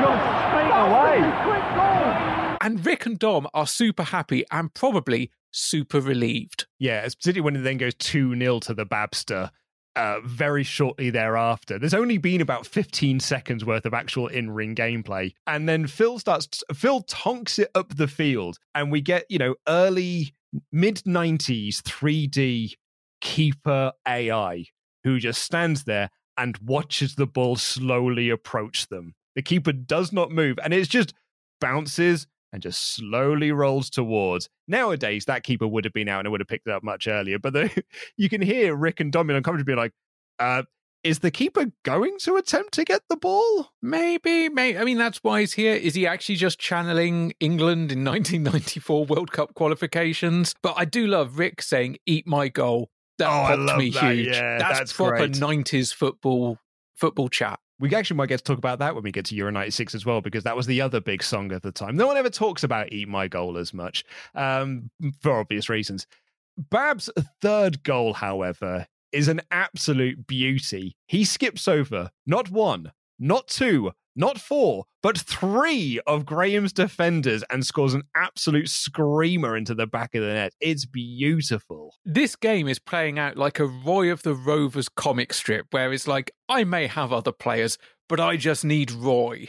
Graham does get a shot in before halftime, but it goes right to the keeper. And his problem that he has, and he has this in the second half as well, is he will every now and again get a shot in, but it's either from too far away or he's not using the after-touch functionality. So it just goes straight into the keeper's hands. Yeah, it's difficult to say whether Phil is just a naturally better games player.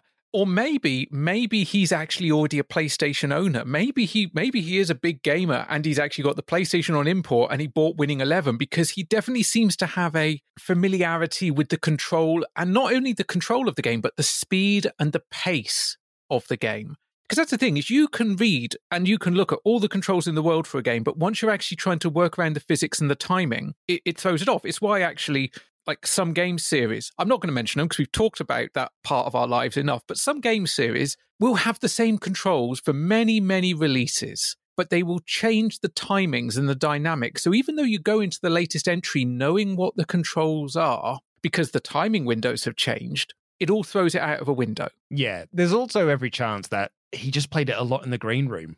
You know, just got in there. He's a football player and stuff. Maybe all four of them would have been there at the same time. And like, maybe it's just him and Dean Holdsworth have just been having a few games on it and he's just got the hang of it quite quickly. I mean, you say natural game playing talent there in that case, because he's really good and it makes for a really, really entertaining match. There's also every chance that, because they keep talking about the aftertouch functionality, if he's played it once and Rick Henderson has said to him, if you press this button, aftertouch usually gets it in, he's like, cool. And he's always there to press that button, probably because he's a bit more used to this sort of thing. Because he's just so much better at this than Graham is. To the point when he scores his fourth goal, Graham Lasso brilliantly starts checking the wiring on his control pad to see if it's actually plugged in. Oh, blaming the controller. Ooh, that does not go down well on Games Master.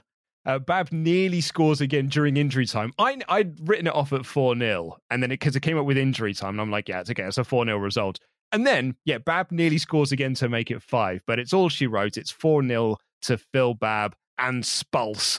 But it was a far more entertaining game than we got last week. It was very one-sided. If I had a complaint, it would have been fun to see it be more kind of back and forth. But after the dirgy match last week, just seeing 4 goals in the back of the net, that was class. That was great. That really lifted me up. Phil, we'll start with you. What can I say? Absolutely magnificent. What was the secret of your success? Bit of coaching from Robbie Fowler and Stan Collymore this morning, and put my shooting boots on and it seemed to work. But they didn't kind of influence you to change your hair at all? No, you're not going to follow suit with them? And that's probably a good thing. Graham, when was the last time you suffered a 4-0 defeat? It's been ages and ages ago. Yeah, it's been a little while. So what went wrong? I think someone was fiddling with my joystick. I'm sure. Well, enough about that. We don't want to get the tabloids involved or anything like that. We don't want to bring the game into disrepute. And we certainly don't want to be on Right to Reply again because we're a little bit bored of that having happened to us. Thanks so much for coming along anyway, Graham. It's a pity you couldn't make it to the final, but there is a place in my Sunday League team this Sunday, if you are free. See what I can do. Well, we'll have to test you out first, obviously. You can't just walk straight on that performance, I think I'm going to struggle. Now, Graham Lasso has got, I believe, might be the first instance of an accidental diamondism, because he says someone's fiddling with my joystick. Here's what he said as he said it out loud, and all three of them just start giggling and be like, "Whoops! That came out harder than I was expecting it to." Yeah, but he does actually add "Mrs." at the end. Yeah, exactly. Yeah, it's like just catches himself and be like, "Ooh, Mrs." I don't think it was accidental. I think it was very deliberate on his part. I wasn't sure if it was on purpose. But Dom deflects it away and says that they don't want to get the tabloids involved and certainly don't want to end up on Right to Reply again. Yeah, I was going to say, they're bored of being on Right to Reply. The Waterworld Show, which opened last week in Universal Studios California, is the most complex live-action show ever, with tourists quite literally watching it by the busload.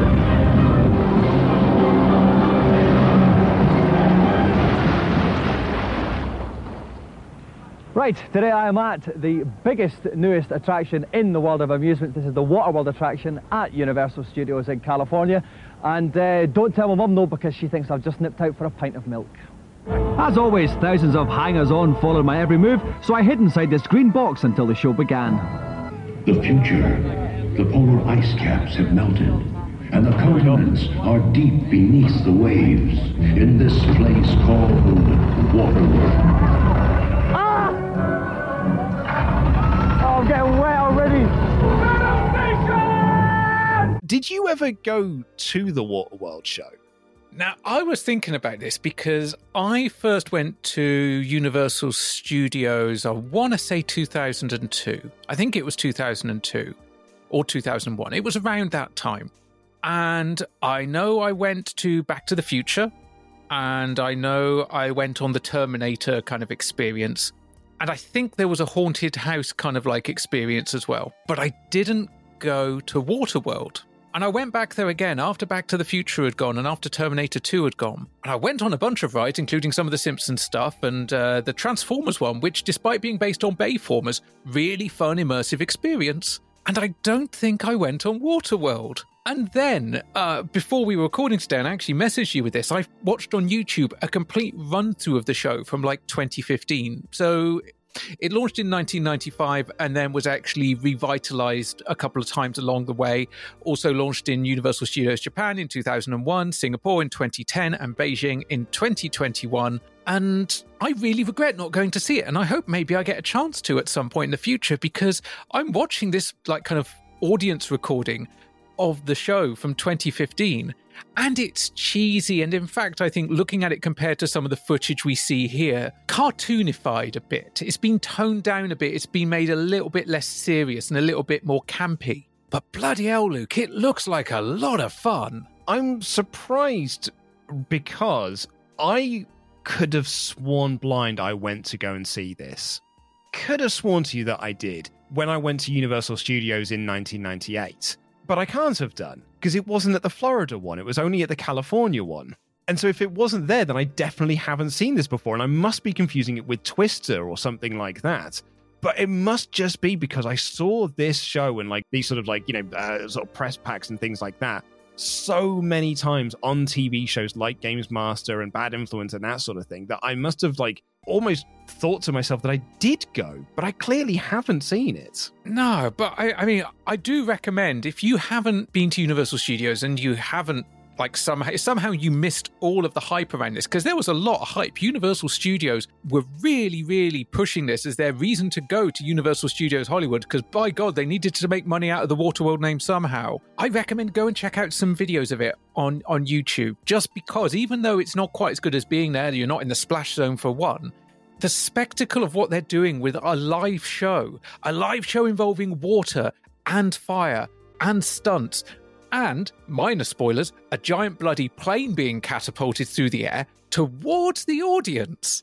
It's mad impressive, even now, and it says a lot where they have revitalized it. It's still, in essence, the same show it was in 1995, so 27 years later, and it holds up remarkably well. And yeah, I watched the video of this earlier, and I just had this big dopey grin on my face by the end, because I'm like, that was a lot of fun. The impressive thing there, as you mentioned, the popularity of this spectacle and this show is that it opened in, as recently as 2021, they were opening up a new version of this for an overseas market. That seems incredible to me, because the Waterworld brand died the second the film came out. But yet this live show has become so popular that to this day, it is still one of the most attended things that they do, to the point that they're putting it into overseas markets. I think it's so cool. I'm so surprised it's not at the Florida one. I'm still like reeling at the fact that I have thought to myself over these years that I did see this live and I haven't. I must be confusing it with Twister, because the Twister one is definitely in Florida. And I definitely went to go and see that. But I do believe it's nowhere near as good as the Waterworld one. Yeah, I think I'm sure. Actually, I think one time I was at Universal Studios, Waterworld was closed temporarily. It was either closed for some refurbishments or just because sometimes, you know what it's like, rides break. It happens. So that may be why I didn't go and see it the one time. But you were certainly aware of its presence, because it's a big old space, a big old arena. And the thing that impresses me the most about it is that it's not just a case of, hey, remember Waterworld? Well, this is a lot shorter and you get soaked in it. It is a lot shorter. It's 16 minutes and Waterworld is girthy. You remember Waterworld? This one's actually made money. It's still making money to this day. But it's an actual direct sequel-ish to Waterworld, because it involves Helen returning from dry land to get her friends from the atoll, and includes Helen, the Deacon, the Mariner's in it as well, not played by Costner. He was busy working on The Postman, and also features more smokers, other atollers, and his stunts on water, land, flying rig stunts, some really quite big jumps and a fire burn as well. Amazing to think that there is a live action show that includes a live person burn sequence like 5 to 10 times a day, or however many shows. That's what I was about to say. Like, it's multiple times per day. And it would have been like dozens upon dozens of times a day. Such a rotating cast. And most of the cast, they're all experienced stunt workers. And in fact, at the end of the video that I watched, the Deacon returned from the dead to basically introduce the cast, but also say, you will have seen them performing on Law and Order. This person would have been in NCIS. This person would have been in General Hospital. Basically going, look, these are real people that work within the film and TV industry, and this is also a paid gig. I mean, I don't know what the rates would be for doing a live action show, but if they're doing 5 a day, I'd have to imagine it's a pretty lucrative way to spend time between projects. I think it's Kane Hodder, but there's certainly been a lot of push for it over the last 20 years to get stunt work more recognized, particularly at the Academy Awards and things like that, because it's not like being a stunt person in a movie is I mean, maybe not so much these days because there's so much of it's done in CGI, but certainly back in the 90s and in the mid-2000s and, in the 80s and that, like, stunt actors were doing so much work, so much legwork on these movies, and they never got the credit that they deserved. And looking at the stuff they do on this live show, in this 16-minute thing, it is incredible. And the skill that it takes to pull this off flawlessly is just... it's next level. Related to stunt workers, and I'm only saying this because it's a book that I'm listening to at the moment, Blood, Sweat and Chrome, the story of Fury Road and how we got from it originally being pitched as a TV series and then the very long and storied production and the fact there was never actually technically a script, which I find amazing that it was basically all storyboarded. I've only seen the one excerpt from there about the feud between Tom Hardy and Charlize Theron. That's actually what led me to go and track down the audiobook of it. And I haven't got to that bit yet, but what I have got to is them actually talking about all the stuntmen they had. Like a lot of the War Boys, they weren't actors, they were stuntmen, but they were actually going through acting classes during pre-production, because it's like, look, you're here because you can do this, you can drive this car, you can take this fall, you can do all this, but you need to understand why you're doing this. You need to understand that you're not just doing this because you're being told to, you're doing this because of your character and your character's desire to please Immortan Joe, to retrieve his wives and stuff like that. And a lot of the stuntmen that they've interviewed for it are just like, we started doing these classes and I was thinking, what the bloody hell am I doing? Why am I doing this? This is stupid. And then 2 weeks later, I'm like, no, I absolutely get why I'm doing this. This is great. And it's really nice because as a book, it doesn't just focus on Charlize. It doesn't just focus on Hardy. It gives a lot of time to the stunt workers. And that's what I like about what they do with Waterworld at the end, is they do acknowledge that these are real working people from within the Hollywood system. And yes, more recognition by the Academy and whoever else gives them statues. It's the same like with Kane Hodder. The reason why he is a stunt guy, but he's also everyone's favorite Jason Voorhees because he was the only one to have given Jason a bit of character.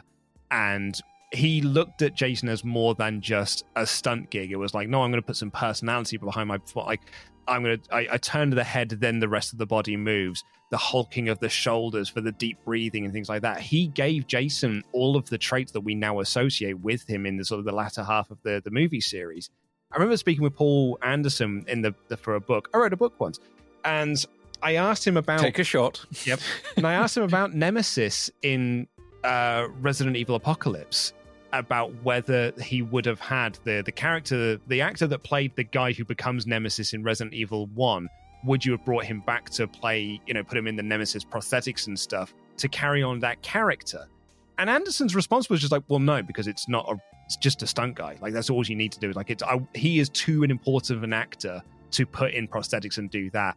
And I remember thinking like, well, I agree with Kane here more than I do you. I think that we can put some more effort into this. So it's not just a walking hulk of prosthetics, and it actually becomes a character with some depth to it. Kind of in the same way you were talking there about Fury Road. I mean, the difficulty comes with something like Nemesis, other than it looking really quite bad, is trying to act through that level of prosthetics. Like, Jason, despite being behind a hockey mask, isn't too bad because you have the body form and the body language, whereas Nemesis was like not just a full face prosthetic, but also like bulk up, lift shoes, like a muscle suit, I'm assuming, because no way did the stunt guy look like that. So it's like trying to kind of emote from inside a tank. In a way, I suppose, yeah. But perhaps it might. Actually, I was about to say maybe it would have been a better movie, but I think it was always struggling to be a better movie anyway. It could have worked if they'd made Nemesis look different. If they'd actually given some freedom for movement other than stomp, stomp, shoot. And if they had tried to make it look different, there would have been blowback from the fans. They were already pretty much getting a lot of blowback from the fans already because it wasn't like the games. Moving back to Waterworld, this show is a lot of fun. And we joined Dom at the Waterworld feature. It's the biggest live stunt show in the world. I don't know if that record still stands, but it's certainly an impressive one. I think Dom's really good in here, and I like his interactions that he has with Norm.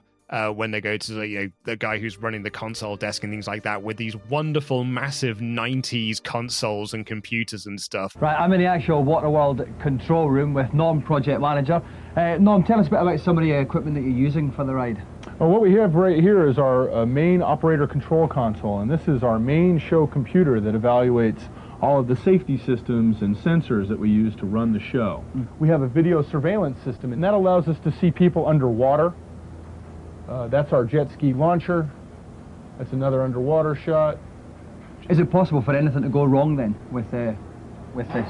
Well, with every show you have the human element. You've got 8 actors out there. You've got a stage crew of about 10 people. So more often than not, it's a factor of somebody not being on their button or an actor not being in the right spot, and the effect may not go. And out of all of the things that go on, what's technically the most difficult thing to pull off? What's the thing you're proudest of? Well, the thing that's technically most challenging in this show is launching our seaplane. It's a free-flying piece of metal that comes crashing through the wall and lands right in front of the audience. So is there any chance it could hit kind of bald Scottish blokes with glasses if they're sitting there? Or is it totally safe? No, actually it's totally safe. What'll happen? The worst thing that'll happen is it won't go. So you see the cameras there, so you can see it underwater and everything. That's right. You know how like in swimming pools they don't like it if you wee in the water? Yes, yes. Do you ever catch out any of the stunt guys? Well, no, we don't catch them on camera, but we've talked about putting that dye in the water that turns red all the way around, but we haven't gone that far yet. It is a beautiful little snapshot of technology history. It's flashing lights, buzzing consoles. It's way kind of cooler now, where it would, for the most part, be touchscreen LCDs, which, still look good in a Star Trek Next Generation, Le Cars kind of way. But, a good flashing button, that's what you want, really. You want a nice light-up button that changes colour maybe when you push it. We also see their CCTV system, which is super important because the cameras are underwater as well as above the water. And it's because there's a whole bunch of points during the show where performers are killed and do like a big long fall or a dive into the water and never surface. And it's because essentially they go underwater and they have to go kind of under a wall and up the other side. But whilst that's going on, there were also jet skis and stuff moving around. And, it is amazing that show is as safe as it is. It's insane, isn't it?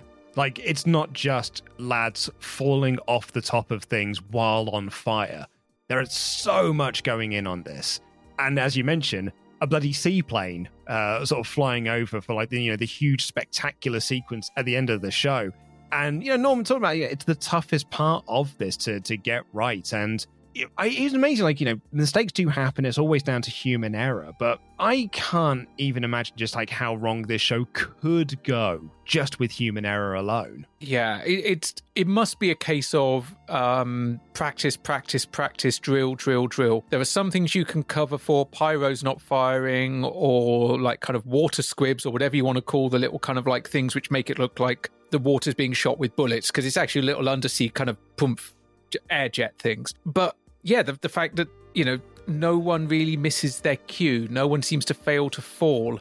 The one that I watched the video of, when the guy does the burn at the end, something looks like it almost went wrong, or it's deliberate. It's because, spoilers for a show that's been around for like 27 years, he goes along a gantry and does probably the biggest fall of the event into the water, which ignites the water, but also obviously puts him out, and then he's able to swim. As he went on the gantry, it genuinely looked, rather than kind of get to the end of the gantry and then push himself off it, which is what you'd expect, He expected there to be a bit more gantry than there was because he puts his foot down like it's going to be another step forward and then just goes whoomph. Oof. I would have to watch multiple videos because either he did, but he's so far out over the water, he'd be fine anyway. Or that is actually the safest way to do it, is not to throw yourself, but to actually just let momentum and gravity carry you.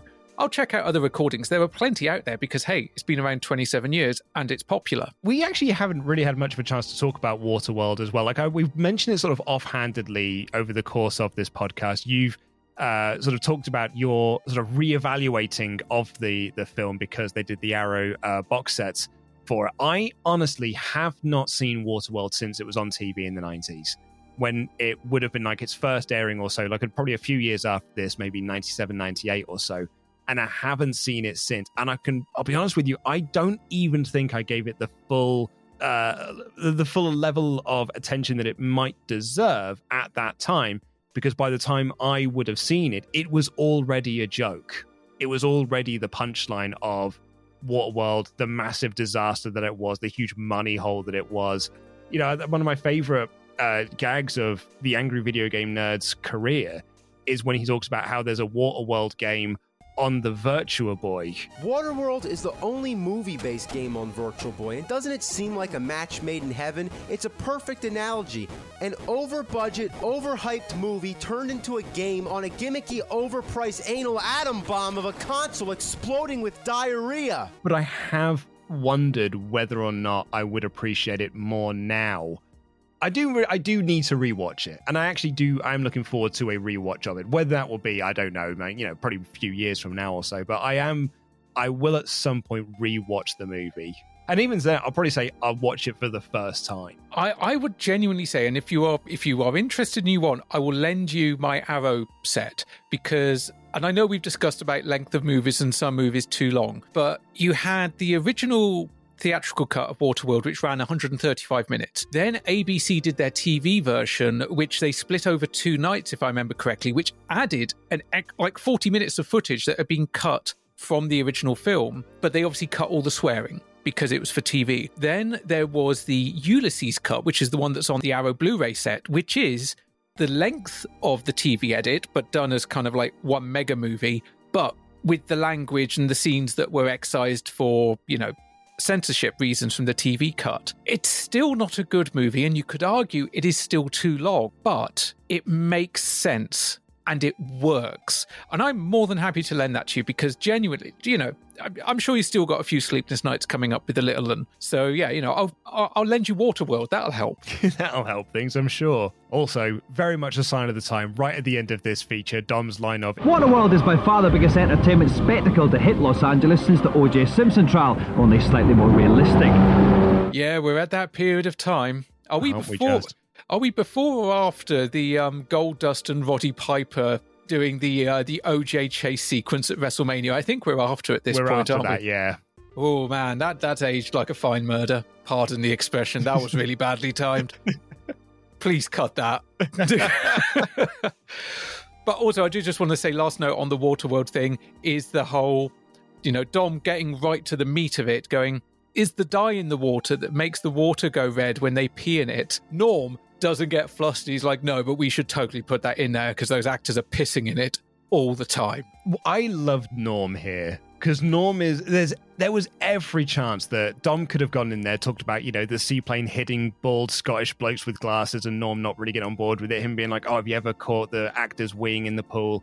And Norm's just on board for it. He's totally on board with all these questions. He's game for a laugh, and it makes it such a better piece for it. Part of me thinks it's because the sort of person he has to be to work on a show like this, and part of this is also probably the 100th interview he's done on this bit. Just showing people these are the blinking lights, these are the CCTV, so we make sure that actors aren't hit by jet skis. And Dom is asking something that is not, ooh, isn't that a lot of buttons? What does that button do? Dom is being Dom, and it's the same reason why some of his other interviews work so well. And it's something that, I always try and do if I get the chance to do kind of a free-flowing interview, is try and ask the unusual stuff. Try not to just repeat the same questions over and over. Because sometimes you get this, you get gold. You get someone that's just like, oh, cool, we're here to play. That's it for today. Don't forget, next week, Dean Holdsworth taking on Phil Babb, footballing it up. the way God intended on Virtua Striker in our grand final. Remember, between now and then, kids, life is like a sofa. It's great until some fat bloke sits on you. Bye-bye. It's not my favourite of the lines we've had. It's not my favourite of the outros we've had thus far. No, I mean, but, you know, life is like a sofa. It's great until some fat bloke sits on you. And hey, unless you're into that, no kink shaming. Absolutely. So that is the episode. That's episode 7 of Series 5. Ash, we said last week's episode was a tale of two halves, because the first half was really good and the second half wasn't quite so much. The second half of this, again, is very football-focused with the Celebrity Challenge, but we did have that Waterworld feature in the end. And it did feature what might end up being one of my favourite challenges of Series 5. What did you make of the episode as a whole? I'm higher on this episode than last week. I'm much higher on this episode because that first challenge, Three's a Crowd, wonderful stuff. 3 separate consecutive games of Puzzle Bobble, even if I disagree with how it was set up. I like the presentation. I like the fact that it was just Dom and it was very much kind of a Roy Castle Record Breakers kind of setup and feel to it. I thought the reviews were great. We had some really fun reviews. We saw Hexen Beyond Heretic. We saw Victory Boxing, a game that I'd completely forgotten existed. And in fact, it looks like most of the internet has forgotten that one existed. And also World Series Baseball, which, yeah, okay, baseball's not necessarily my thing, but I've got a Saturn right there and I can easily obtain a copy of it from somewhere. And I might try it out. So the reviews were really solid. The football challenge was a lot of fun. It was really good. It was really entertaining. It was high action. It had all the goals we were missing from last week. And then we ended with a look at Waterworld, the theme park experience, which, as I said, 27 years later, it's still out there in one form or another. That speaks to the longevity of that experience and how, you know, while Jaws may be gone and Back to the Future may be gone and Terminator may be gone, arguably better franchises for Universal than Waterworld, there is something about Waterworld that has staying power. Part of me wonders if it's because it's just such a well-oiled, rehearsed machine by this point.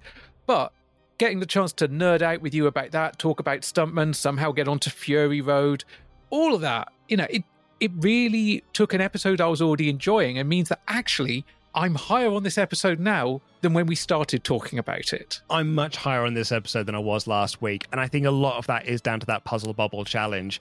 But also, yeah, it was a really fun football challenge. A bit like, remember back in Series 1 when they had that sort of like 6-0 scream or whatever it was in the Celebrity Challenge, and it was just like, it's so much fun because it's just constant goals going in. It was a lot of fun, and I thought that Phil Babb came across really well. Graham Lasso was really good too. That Waterworld feature was really, really solid. The reviews I'm not massively fussed on. The news didn't really do much for me either, but there was so much good in this. I am past the mid-80s point on this. Am I going as high as a DeLorean? Do you know what? I'm going DeLorean, if only just for that Puzzle Bobble challenge. I'm a DeLorean as well. So 88 for both of us. Well, I think that's going to wrap it up for this episode. Thank you all so much for listening. You all rule. You can find us on social media, on Twitter at UnderConsolePod, on Instagram at under.console, and you can send us an email to feedback@underconsultation.com. Or if you want some interaction in real time, some feedback in real time to talk with us, to talk with other listeners, other fans of gaming and pop culture and retro type stuff, you can join us on our Discord, a wonderfully supportive community, new people joining all the time. Why don't you become one of them? And if you want to support this podcast monetarily, you can do so over at patreon.com/underconsolepod, where you'll get access to UCP Extra, which is this show format, but about other shows from the 80s and 90s, and our monthly community show, Under Console Nation. At the £5 level, you get next week's episode 1 week early and ad-free. And at the £10 level, you get a little bit bonus. Ash, what do they get? At the £10 level, they get our all-new Under Consultation Golden Joystick Waggler mug, which will contain badges and stickers and retro trading cards and sweeties. And those are flying out the door to people that have been waiting oh so patiently. Thank you for your patience. They're leaving right now. And you also get your name shouted out in the credits like these fine folks: Xanderthal, William, Tom, Simon, Sean, Retro Fun for Everyone, Reese, Paul, Nick, Misha, Matty Boo, Mark, Link, Kevin, Jamie, It's Mashley, Ian, Harriet Manga Girl, Gordon Debster, Gordon Brandt, David Palmer, David Fisher, Darksize73, Cliff, Chrissy Two Sticks, Arcadia Wild Bill, Andrew, and Adam D. Thank you all so much for listening. We love each and every single one of you, and we will see you in 7 days' time for more Series 5. Take care, everyone. Good night.